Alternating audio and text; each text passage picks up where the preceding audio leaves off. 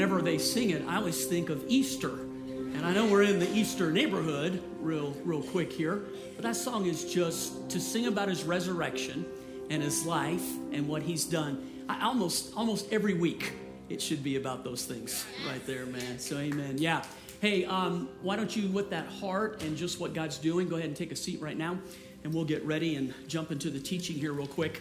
I do have to do this, and I apologize. It'll be the last weekend that I do it. I promise. I've got to make 2 announcements that once a year I have to do this, and it's part of fulfilling what my duty is as pastor, and it has to do with our annual business meeting.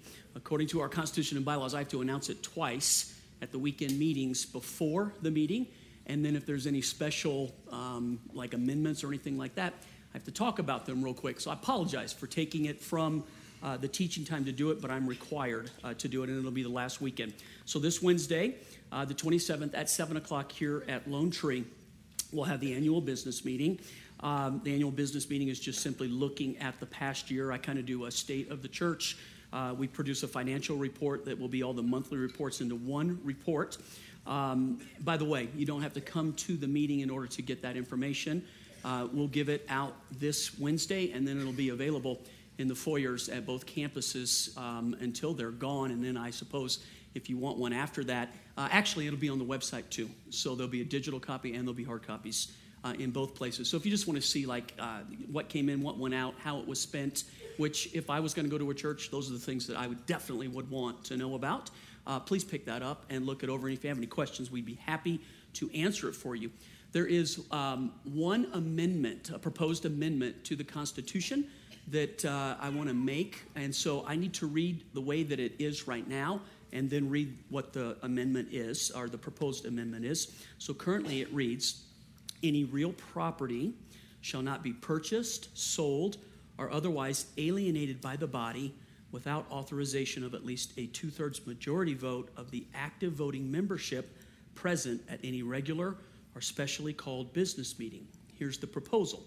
Any real property shall not be purchased, sold, or otherwise alienated by the body without authorization of the majority of the board of Jubilee Fellowship Church in any regularly special called board meeting. And so the difference between the two is this, that the board, which is made up of members of the body who are elected by you, act on your behalf at the monthly board meeting. We have this extra step that after they do all of that, in order to buy or sell anything, we have to bring it back into the congregation for a vote. And it's an extra step that just, quite honestly, it's not the way church government is done. It puts an extra burden on us to be able to operate in a way that, like you're hearing about it, and I'm trying to explain it in a 5-minute way that doesn't do justice to the months that have been worked behind the scenes with the people who represent you on the board. And so we feel like expedience and the ability to not have that extra step. It's a difficult step. It would work better to do it this way right here. So by the way, where did our Constitution and bylaws come from? When I started the church, I'm the one who adopted these things initially. There was no one else. And so I put the Constitution and bylaws together. It's 21 years ago. It was a great idea, but the practical working of it, if I knew, then what I know now, I wouldn't have ever put it in the first place, to be honest with you. I would have done it where it allowed for it to be represented by the board.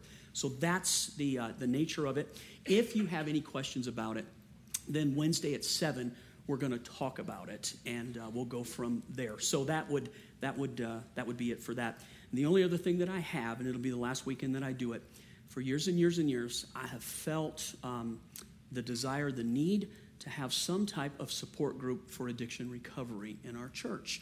But just starting one is not the way to go. The people that lead that group need to be qualified to lead that group. So I've got a person in our church who has her master's degree in counseling. She's a licensed counselor and has been doing that for the past 10 years. And then this caveat, right? God has delivered her from the bondage of alcohol and drugs. And so she's qualified on the practical side, but she's very much qualified on the educational side. And so starting April 2nd, if you or someone that you know could benefit from this group, we want to offer this group. Now, when you talk about addiction recovery, most people always go immediately to alcohol or drugs. you recognize, man, we live in a world today where there are just so many different addictions that people deal with, and it can be eating addictions, it can be sexual addictions, it can be different kind of financial things that just are compulsive. This group is to cover all of those things. It's not a wide open group that whosoever will may come.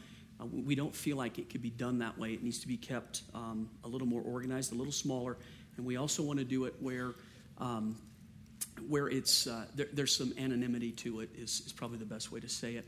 So the way you would sign up for it is different than how you would sign up for any other group or activity that we offer. So if you have a pen and you know someone that would benefit, you might want to write this down because the sign-up's a little bit different. So if you or someone you know could benefit from this group, and by the way, it's not just limited to our church. We want to offer it to our community too. So maybe it's a neighbor, maybe it's a friend at work, something like that. The way you would sign up would be this email, dmarcus, one word, DMARCUS @jfc.org. So Deb Marcus is one of our counselors on staff, and her ministry is going to oversee this ministry, and then the person who is leading it for us. So you would sign up through Deb. Deb's kind of the intake person. So dmarcus @jfc.org. And that will start, again, April 2nd, which I think, what is that, a week and a half from right now? So pretty quickly here. And we just want to let you know about it. And if you have any questions, let us know. Be happy to answer. You'll need a pen or a pencil for the notes today. While you get those ready, let me jump in and tell you where this series comes from. We're in the second week of a new series that we just started last week, obviously. The series is called What About? And then each week we'll fill in what the what about is going to be. It came from this. In January, I taught a one-off message on shame. And I've been for a long time wanting to teach that. Finally found a place for it. I probably should have done a series on it because it's worthy. How do you deal with shame in 45 minutes and then it's over and done? Obviously, you scratch the surface, you pique someone's interest. And here's how I know that it piqued interest. When we wrote the message, what we thought was it's an action message. It's not just to teach people about shame, what shame is, but how do you get free from shame? And here's the truth of the matter. I believe this. Do you believe this? That Jesus ended up being shamed so that you and I never have to be shamed. He took it upon himself on the cross. He was shamed publicly so that you and I don't have to be shamed. And anytime shame enters back into our life as believers, right? Anytime that thing won't let you go, the enemy's having a field day with you. He has found a grip on your life.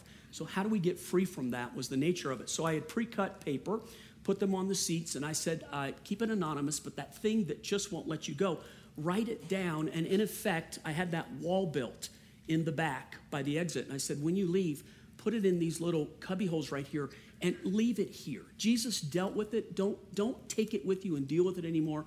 Leave it here. So we're overwhelmed. Well over 1,000 different cards had come in of people writing, imagine. It was a form of confession is what it was. So we took the cards, go back to the office. The purpose ultimately with the cards was not to use it to ever talk about the individual things, but it was a unique opportunity in that I took all of these cards, I grouped them into 5 different, what I thought were roots of what was going on here. And I thought, there's a scripture in Proverbs that says, a good shepherd knows the condition of his flocks because he knows what to feed them. And I thought, what an opportunity to talk on things that as a whole, my church is saying, hey, we're dealing with these things. Put them, instead of just the individual, but put them in, what are the root causes of these things? That's the what about. So this weekend, real quick, what about mental health? And you might sit there and think, man, does that even belong in church? Let me do a demonstration for you here real quick. I borrowed this tripod. So here's what I believe to be true and have tried to teach. You're made up of 3 parts. You have a mind, you have a spirit, and you have a body. It's not a trick question. So yeah.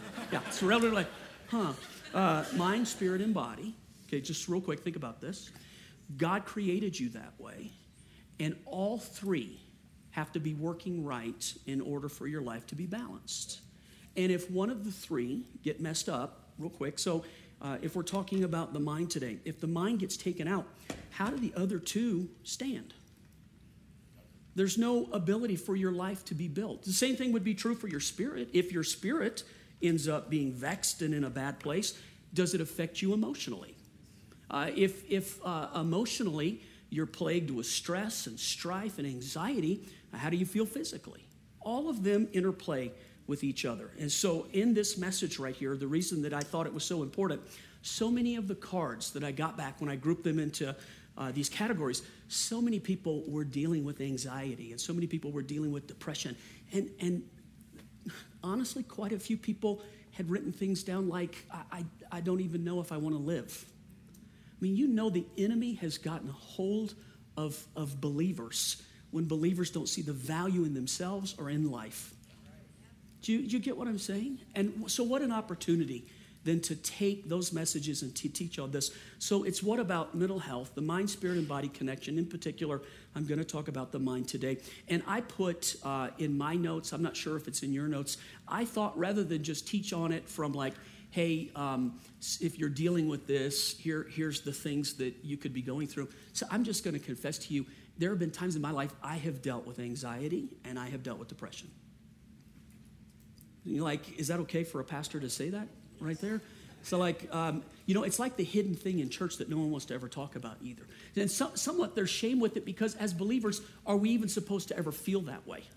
Are believers ever supposed to have any type of depression? Are believers ever supposed to have anxiety? I guess technically, if you are walking in this great place with God and he's influencing your life, I think, yeah, the chances that you overcome those things are better, but we all deal with it at a certain level. Do you agree? Yes. So there's a study that caught my eye, and it was interesting for these three reasons. One, it was a Harvard study, and I think Harvard is a tremendous university. There's some things that I would disagree, but I think overall, man, try to get into Harvard and find out. Harvard is a tremendous university. There's a study that Harvard did that has lasted 80 years. And it's unlike any other study I've ever seen in just the length of it. Most studies run out of funding after 3 to 5 years. And if they do have the opportunity to go longer than that, the person that's directing the study, can you imagine? This study has had 4 different directors in order to take it through 80 years. It actually started in 1938 with a group of teenagers.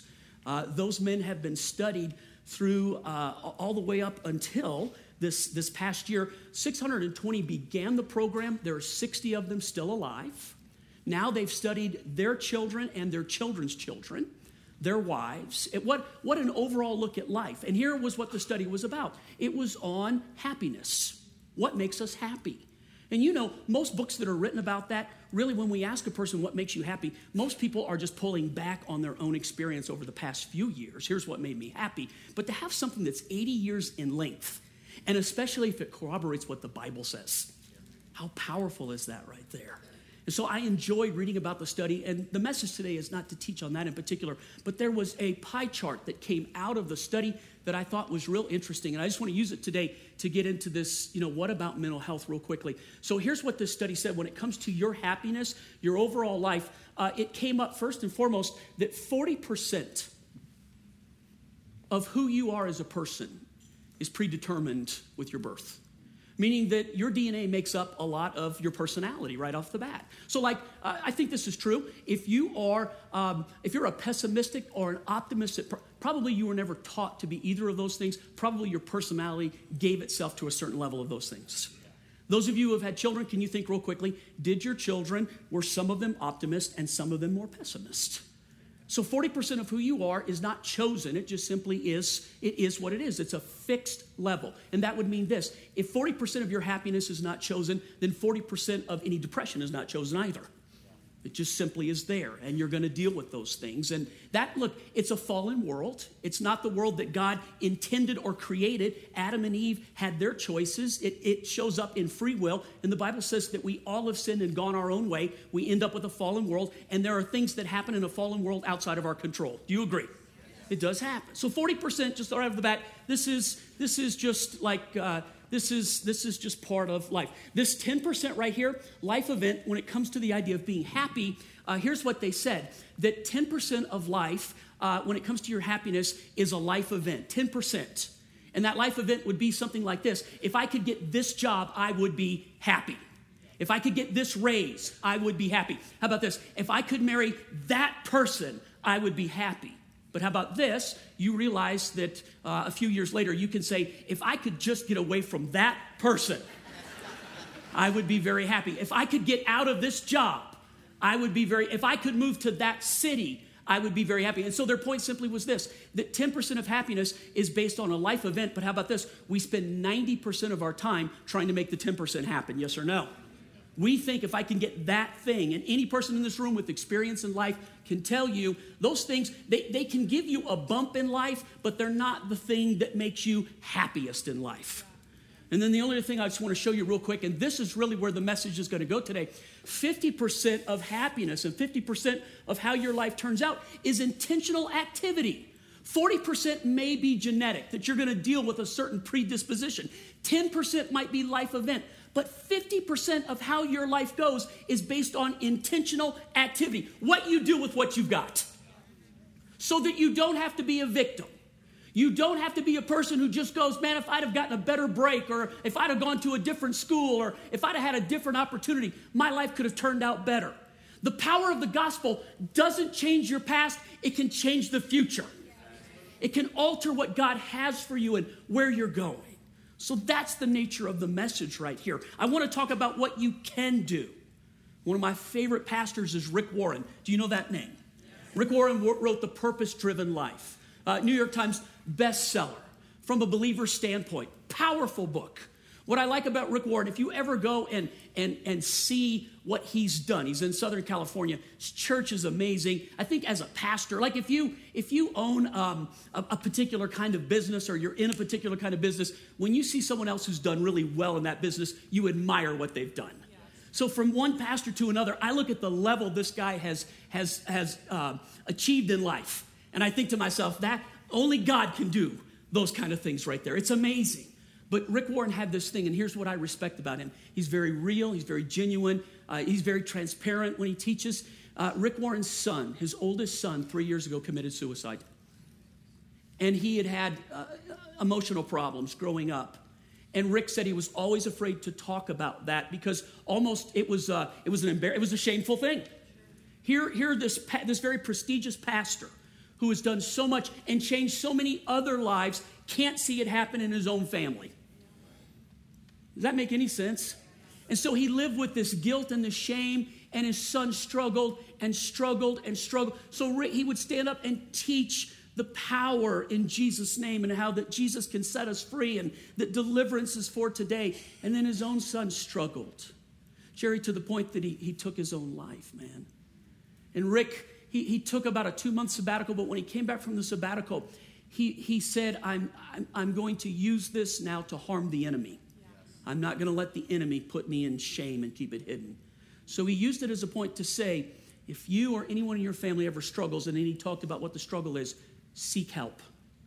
Don't stay stuck. This is not what God, it's that 50% what you can do. But Rick Warren said this when it came to emotional well-being, and I respected this sentence. And Pastor Jake reminded me this week that Rick had said this, and I thought I would just read it to you real quick because it talks about what we can do with what's going on. Rick said this, if your work is cerebral, so for those of you who work with your mind, you're a teacher, or maybe a person who sits at a desk and has to analyze. Maybe you work in the sciences. Maybe you're a doctor. You work with your mind a lot. Listen to this right here. If your work is mostly cerebral, your off time should be mostly physical. And if your work is physical, then your off time should be cerebral so that you balance your life out. That's a brilliant statement right there. And most of us do what we do at work is sort of what we do at home. If we sit, we sit. Nobody sits. Wow, that's... Okay, you got your pen or your pencil. Let's do this right here. Let me give you the 2 things that I think you can do when it comes to the idea of dealing with mental health. Jesus said it was for freedom that he set us free. Whom the Son sets free is free indeed. So talking about anxiety and depression, perhaps 40% is genetic, and maybe you will deal with that tension. Maybe it's not a problem that you solve, but a tension that you'll manage. And 10% is life event, but 50% of how your life goes and whether or not you're a happy person and whether or not you feel fulfilled is going to be based on what you do. the response that you have to it, the application that you put in place. So these two things, I feel like they've worked really well for me in having to deal from time to time with anxiety and with depression trying to sneak its way in. So these two things. The first one is just simply this: renovate your mind. And the words are important. They're not semantics here. I choose the word renovate, Romans 12:2.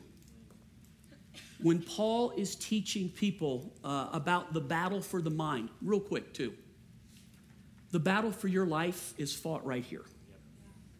It's not fought here, and it's not fought over there. The battle for your life is fought in this 6-inch space right here. And whoever controls this controls you.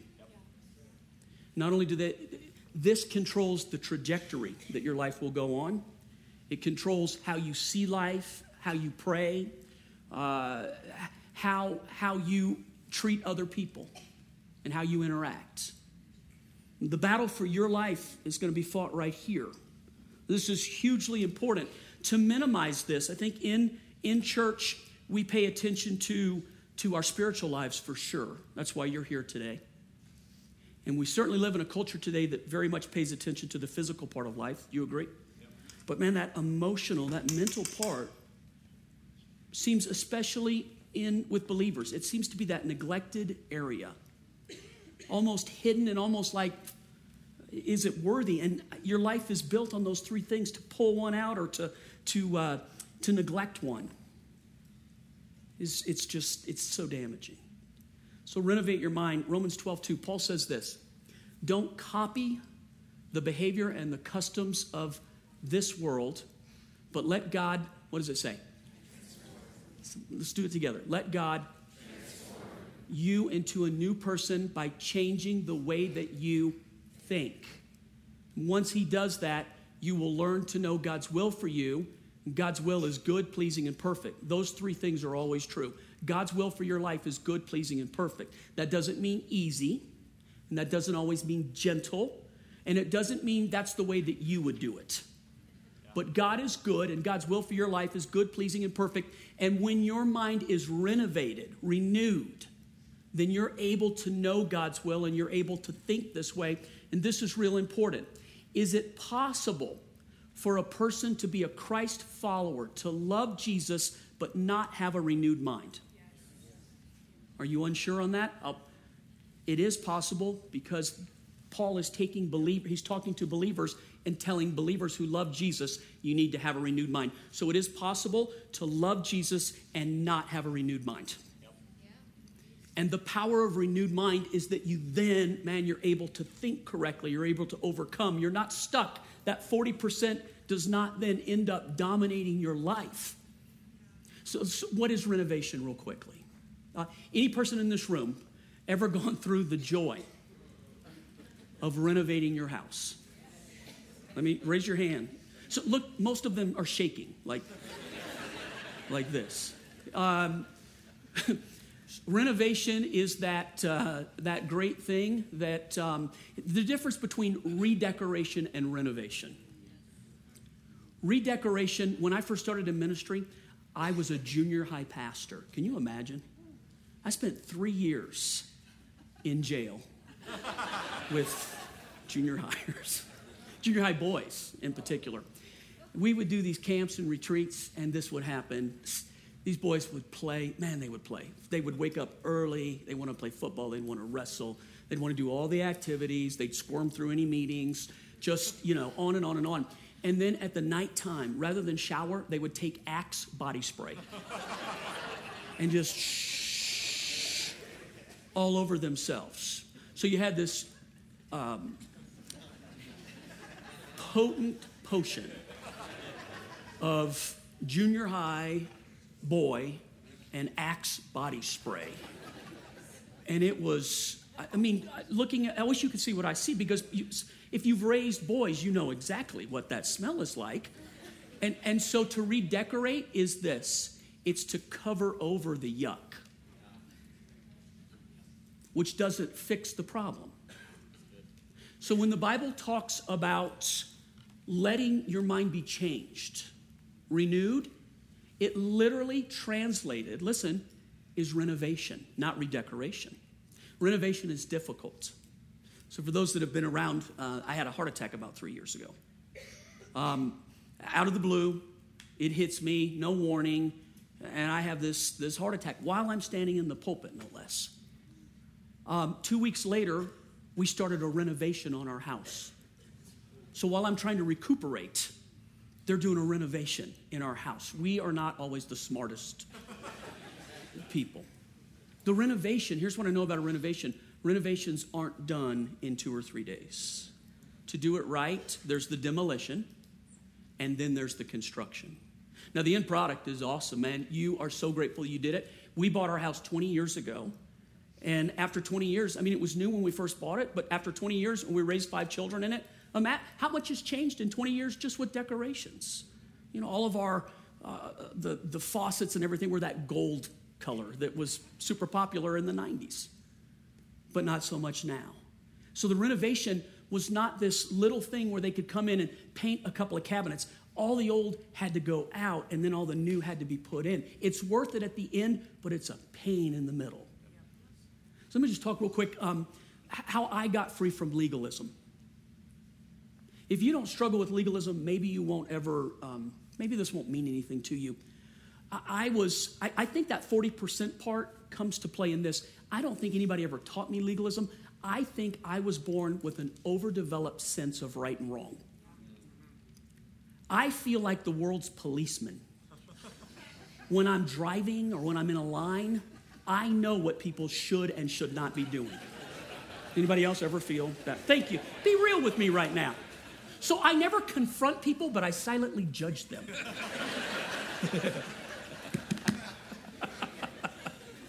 So this overdeveloped, Chris has to constantly tell me. She could tell. She'd be like, John, you're not the world's policeman. You're not the world's jury. You're not the world's judge. Just let these things go. Life would be so much nicer if you just, for all of us, John. Not for just you, but for all of us, it would be so much nicer if you let these things go. So I think that I was born with this overdeveloped sense of right and wrong and justice.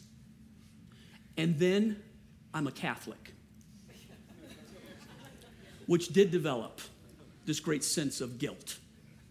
Do this, do this, do this, and if you don't do this, hey, I'm not talking about you, I'm talking about me. And then listen to this. I go from Catholicism, that when I really come to know Jesus, it's in a small Southern Pentecostal church. So you talk about going from one brand of legalism to another. Here was the difference. We were legalists, but we were louder as Pentecostals than we were as Catholics. Have fun. All right, so I struggled with that, and the problem with it is that legalism makes you such a miserable person. So here I have this relationship with Jesus that is totally supposed to be based on joy and life, but in reality, it's really, in my mind, it's based on how much I can do for him and feeling all the time like I'm failing. And so if you'd asked me technically, are you saved by faith and with God's grace? Yeah, for sure.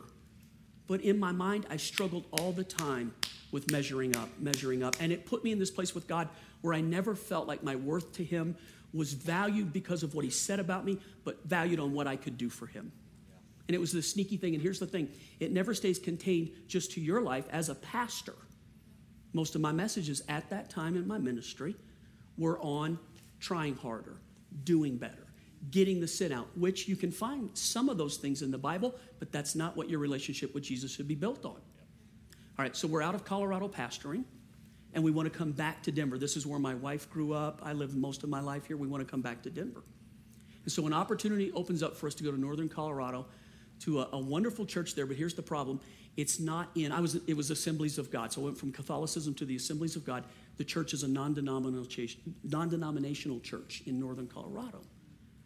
And that was like one step before you go to hell, would be to go to a non-denominational church. And so I wrestled and I struggled, like, God, how can I do this? We went to visit the church, and the church had so much life in it, and I was coming from churches that had so much death and legalism and judgment in them. it was either, God, you've got to do this or I'm going to get out of the ministry because I can't keep going the way that I'm going. So I was at the end of myself. So I make this great decision. I go to this church. I'm there 3 months. They have a men's retreat. It's in Estes Park at the YMCA of the Rockies. Some of you might know where that's at. And the speaker is a man named Malcolm Smith, which may or may not mean anything to you. He's from England. He's probably the foremost teacher on grace. And a person who can teach grace really good, if you're a legalist, it'll make you so mad. It will make you so mad. So I'm sitting listening to this guy teach. It's in the middle of the retreat, and I am just furious. I can just, So I get up, I pack all of my stuff in my room, I throw it in my Honda. I'm leaving the YMCA of the Rockies. At the bottom of the road are some beaver ponds. It's March or April, so it's still cold up there. There's still some ice on the water. I don't know what to do. I'm stuck because I can't go back because I know the death in going back. But I can't go forward because I feel like I'm going to let go of my salvation and be in this crazy thing. And so I walk around these beaver ponds with these great big rocks, and I'm just throwing it through the ice, and I'm telling God how mad I am at him. How could you let this happen to me? How can my life end up in this place? I try so hard. What is going on? And all that happened is that God let me wear myself out throwing rocks. And at the end of myself right there, I stood there, and I know this is what the Lord told me in my heart. So you have two choices, and it was literally like where I was in life was where I was physically in that moment. You can turn around and go back up the hill, and you're going up. Or you can drive down the hill, and you're going down. And I did not feel like God said, if you don't go the right way, I'm not going to be with you. I felt totally like he was going to be with me no matter what. But I knew, man, to keep going with that, to not let go of that thing that was killing me, that was plaguing my mind. But to go into this thing, what's going to happen? Okay, so what happened? You go to a non-denominational church right now, so you know the end of the story. I got back in my car. I drove back up the hill. I put my stuff back. I went back in the meeting. Nobody even knew I was gone. Listen, here's the point of what I'm trying to tell you. So I listened for the rest of that weekend, and I just kept telling God, I'm open to this. I'm open to this. God, you have to teach me. I don't know how to do these things. God, it's so foreign to me. God, I want to be free. God, I want to be rid of this anxiety. God, this low-grade depression that I'm just walking with for years, I want to be free of it. And it began, God working in my life. Listen to this. It took 3 years for renovation to happen right here before I could stand up and do this in front of people to talk about God's grace. 3 years of taking the old junk out. If I would have tried to just take some new teaching and lay it on top of a legalist foundation, I would have mixed pure with impure. Does anybody hear what I'm saying right now? You know what drove me crazy about this group of people that I found myself with? The only proof of their salvation was this great joy they had in their life, and that drove me crazy. Because my proof was all the stuff I was doing. They were so happy, and I was so miserable. But I was doing stuff, and they were enjoying. Oh, that made me so mad. What do you mean you're enjoying?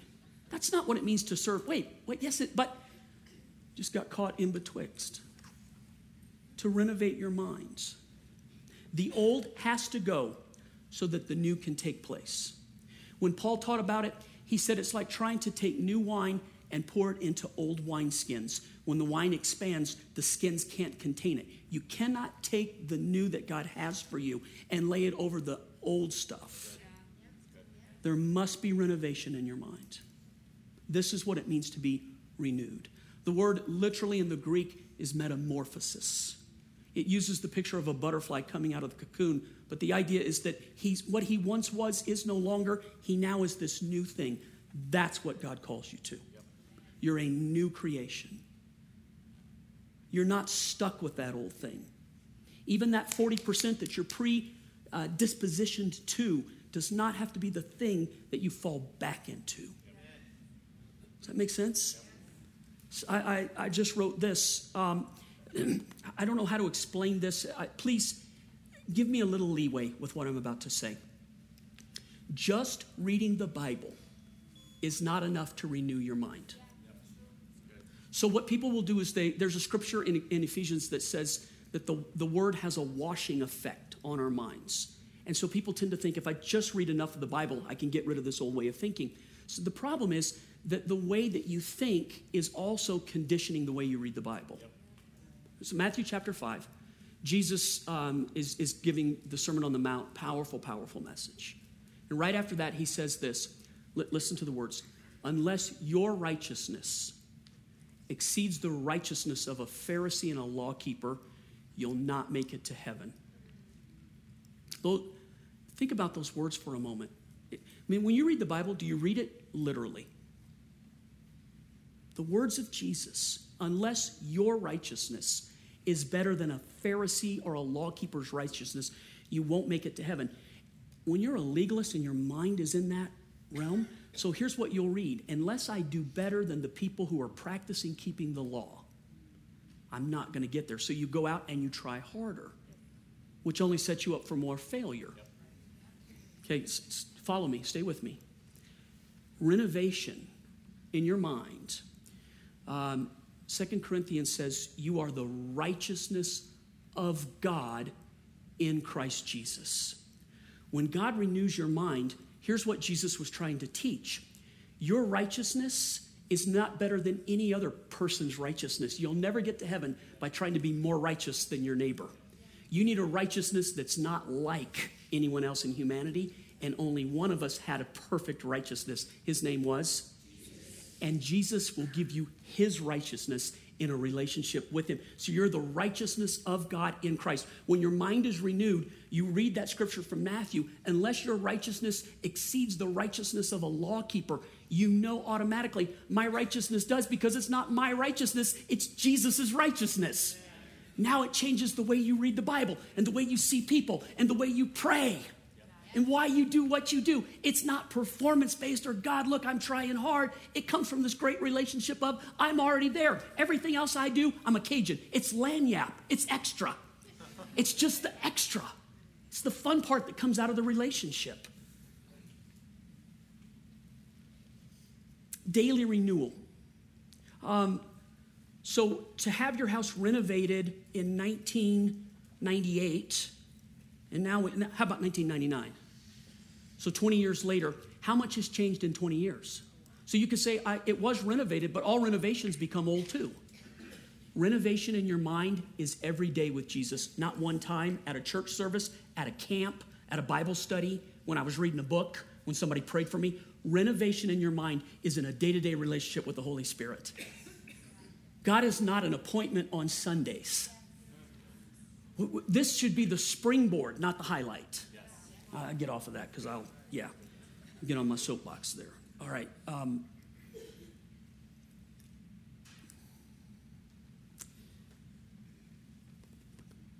Let's go to 2 and just we'll cut for time here. So 1 is renovate your mind. 2, what you can do. What you can do. Rest your spirit. Psalms 23, probably one of the more well-known Bible verses. And here's the problem with it. It's been relegated mostly to funerals. And when David wrote it, he didn't write it with the idea this is going to be used at funerals. But it works out really good at funerals because it brings such comfort to people. But it's written for the day-to-day relationship that God wants with us and what he sees in us. So let me just read these 11 verses. The Lord is my shepherd. I have all that I need. Say that with me. I have all that I need. Wouldn't it be great every day just to go, I have all that I need? Yes. And to really believe that. He lets me, what's the word? He lets me in green meadows. He leads me beside peaceful streams. He renews my strength. He guides me along right paths, bringing honor to his name. Even when I walk through the darkest valley or the valley of the shadow of death, I will not be afraid, for you are close beside me. Your rod and your staff protect me and comfort me. You prepare a feast for me. Think about this. In the presence of my enemies. You honor me by anointing my head with oil. My cup overflows with blessings.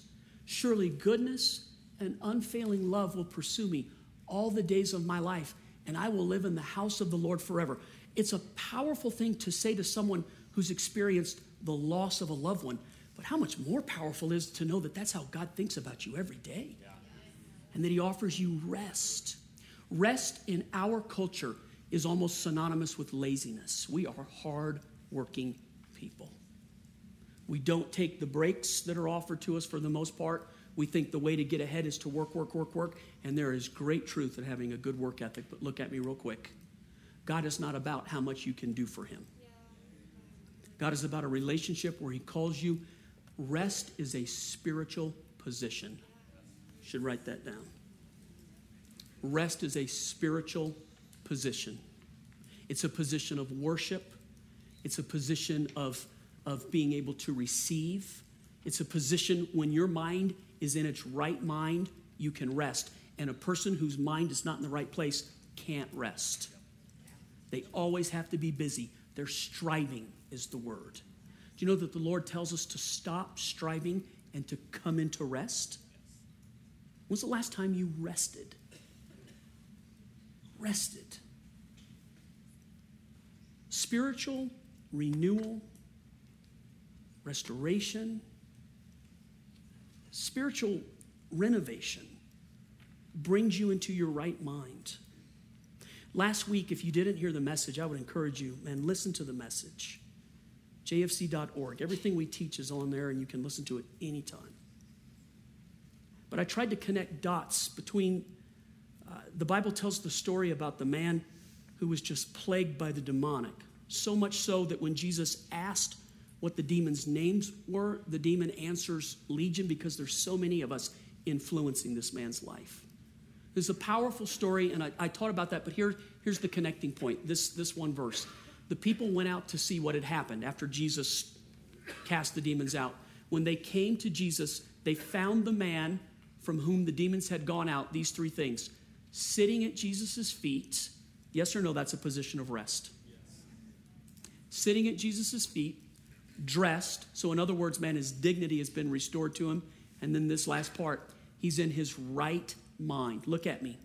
When you're at the place of rest in Christ, you're in your right mind.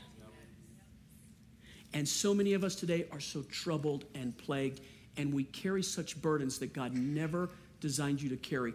Go back to that heart attack thing real quick. I have a predisposition to heart trouble in my family, 40% maybe. But the 50%, and the reason it happened at 52, was the way that I lived my life. Instead of resting, I added constantly to my schedule. You ever told yourself this lie? If I can just get through this, it's all going to slow down. And if the devil gets you in that place, he's a move ahead of you. I just added velocity and volume to my life, thinking that what I'm doing is worthy things. It's one more thing. It'll be okay. And that's not a position of rest. And in fact, look at me real quick. I could never rest. I felt guilty when I was resting. If I stopped, I thought there was always the demand, the tyranny of the urgent. Go do this, go do this, go do this. There's one more thing you need to get done. I felt rest in my mind was lazy. Yes, sir. Thank you. Because I feel very vulnerable right now telling this. And like, don't be a legalist and judge me like I do you.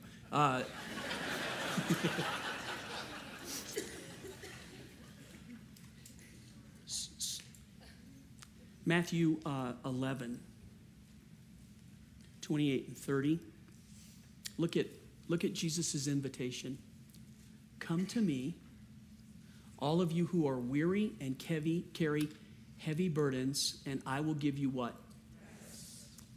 Take my yoke upon you and let me teach you, because I am humble and gentle at heart. And then this part, and you will find rest for your souls. For my yoke is easy to bear, and the burden I give you is light. These three things. Rest is a spiritual invitation. Come to me. That invitation is offered to you every day. Come to me, come to me. We tend to think if this is what God wants, he'll come and get it from me. But the invitation is come to me. Hey, you have an invitation today. All invitations require either to accept it or reject it, don't they? What will you do with the invitation? Come to me. Come to me. If you are burdened in your mind, and you are carrying things that you should not be carrying. If your life is weighed down, you know what's beautiful about that? He doesn't pre-qualify what it is to be burdened, does he? He doesn't say if it's spiritual issues or financial issues or physical issues or your children or your parents or your spouse. Steve, it's just, if you're heavy and you can't bear this anymore, come here. It's an invitation. The second part of it, man, is even better. Rest is a spiritual gift. Come to me and I will give you. When something is given, it's a gift. So we have an invitation and we have a gift. And then last, rest is a lifestyle. It's not an event. It's a lifestyle. Come to me, all of you who are wearied, heavy laden, and I will give you rest. Give to me what you're carrying and let me give you my yoke. It uses an old-fashioned word. So anybody here that has any farming or maybe you learned about it in school, the yoke is the piece of equipment that holds horses together or holds cattle together. It keeps them moving in unison. And Jesus is just saying this, instead of trying to do it all by yourself, come to me, let's yoke together. I'll carry the weight for you and I'll keep you in the right place. Isn't that a beautiful invitation? Come to me. An invitation, a gift, and a lifestyle. And I'll just finish with this, and I got 20 seconds. When I was studying from my childhood, anybody else, is music ever a thing that when you hear a song, it can bring you right back to the place you were the last time you heard the song? Anybody? It's like a portal, isn't it? It's what makes, when music has an anointing on it, that's what makes it so it can pull you. It's like a portal into the presence of God, but the enemy can use it too. It can be a portal into what you were doing the last time you heard that song. And when I was studying for the message, there was an old hymn that just kept coming through my mind. It is well with my soul. Anybody remember that? It is well with my soul. It is well with my soul. It was written by a man in the late 19th century. He was an industrialist and really well-to-do. And he had a wife and 4 daughters. And his business had just gone gangbusters. And they decided to take some time off and travel to Europe for a little while. And at that time, if you went to Europe, you went by boat. And the day that they were all set to leave, something goes terribly wrong in the business and he has to stay behind. So he puts his wife and his 4 daughters on the boat, and they leave out of New York, and they're heading to London, and somewhere in the middle of the Atlantic, in a fog, they ran into another ship. And within 16 minutes, the boat flooded and began to sink. And his wife grabbed the 4 daughters and brought them to the deck and prayed this prayer. So God, save us, but if not, reunite us. You get what she was praying? His 4 daughters drowned. When the rescue ship finally got there, all that was left was just the flotsam that's remaining behind. And a woman is clinging to a piece of wood, and they rescue her, and it's his wife. They bring her to England, and she sends a telegraph back to him, and it says, I'm the only one saved. So, of course, man, he books passage on the next ship. And when he's out in the middle of the Atlantic, the captain calls him up and says it was about here that the ship sank. And he went down to his cabin, and to express his heart, he began to write, when sorrows like sea billows roll, whatever my fate, you have taught me to say, it is well with my soul. Any storm that you can say it is well, you're in your right mind. The storm doesn't own you. You now are over the storm. Jesus never promises that storms don't come our way. And he never promises that we don't deal with difficult things and that there aren't heavy things that come our way.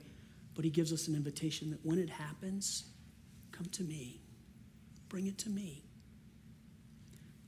Don't walk through life doing your own thing and carrying this thing and trying to do better, come to me and I'll give you rest and I'll restore your soul. Man, what a promise. What a Savior. What an opportunity. You know, this service, we have to be a little more careful on time because of the next service coming in. And so Donnie and Camille are going to close with this worship song right here.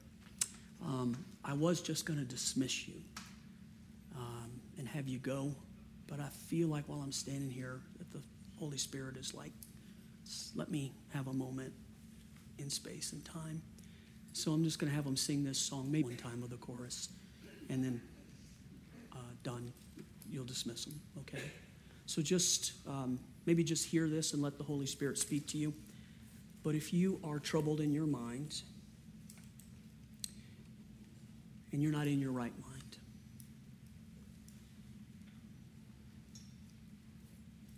and especially if you feel like your value is so low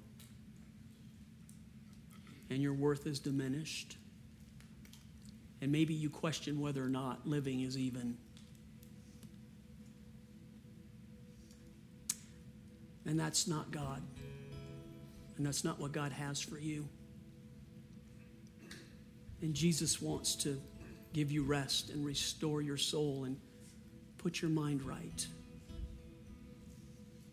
So, Father, we just open our hearts.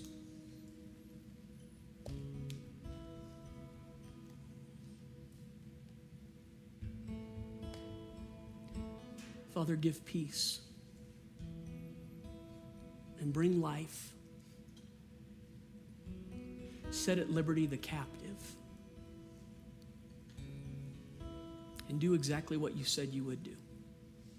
We come to you this morning. We come to you.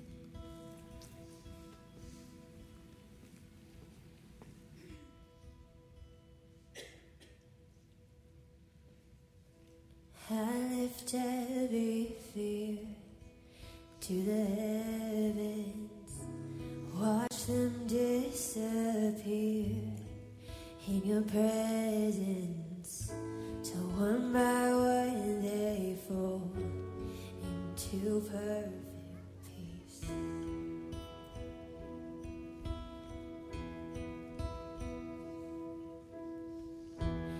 You know everything, yet you listen to my anxious thoughts with compassion. Till one by one they fall into perfect peace.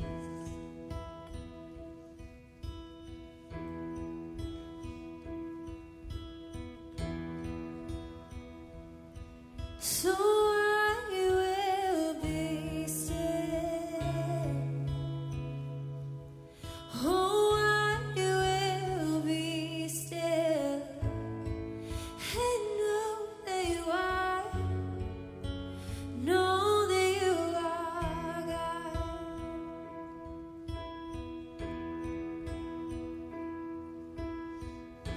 And everyone I face, every giant, every lasting chain, oh, every lion, oh, everyone they fall into perfect peace.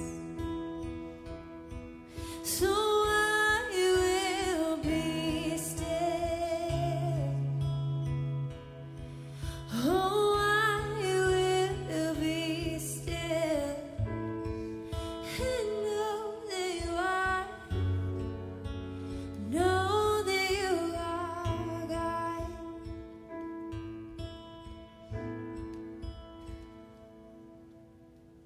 If you are with me, what could overwhelm me? You render silent all of my worries. If you are with me,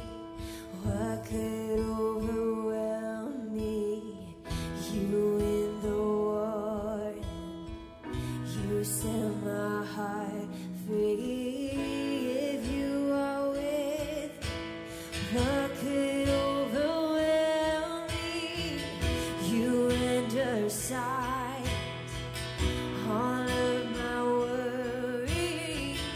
If you are with me, what could overwhelm me? You in the war, and you set my heart free. You set my heart free. You set my heart free. You set my heart free.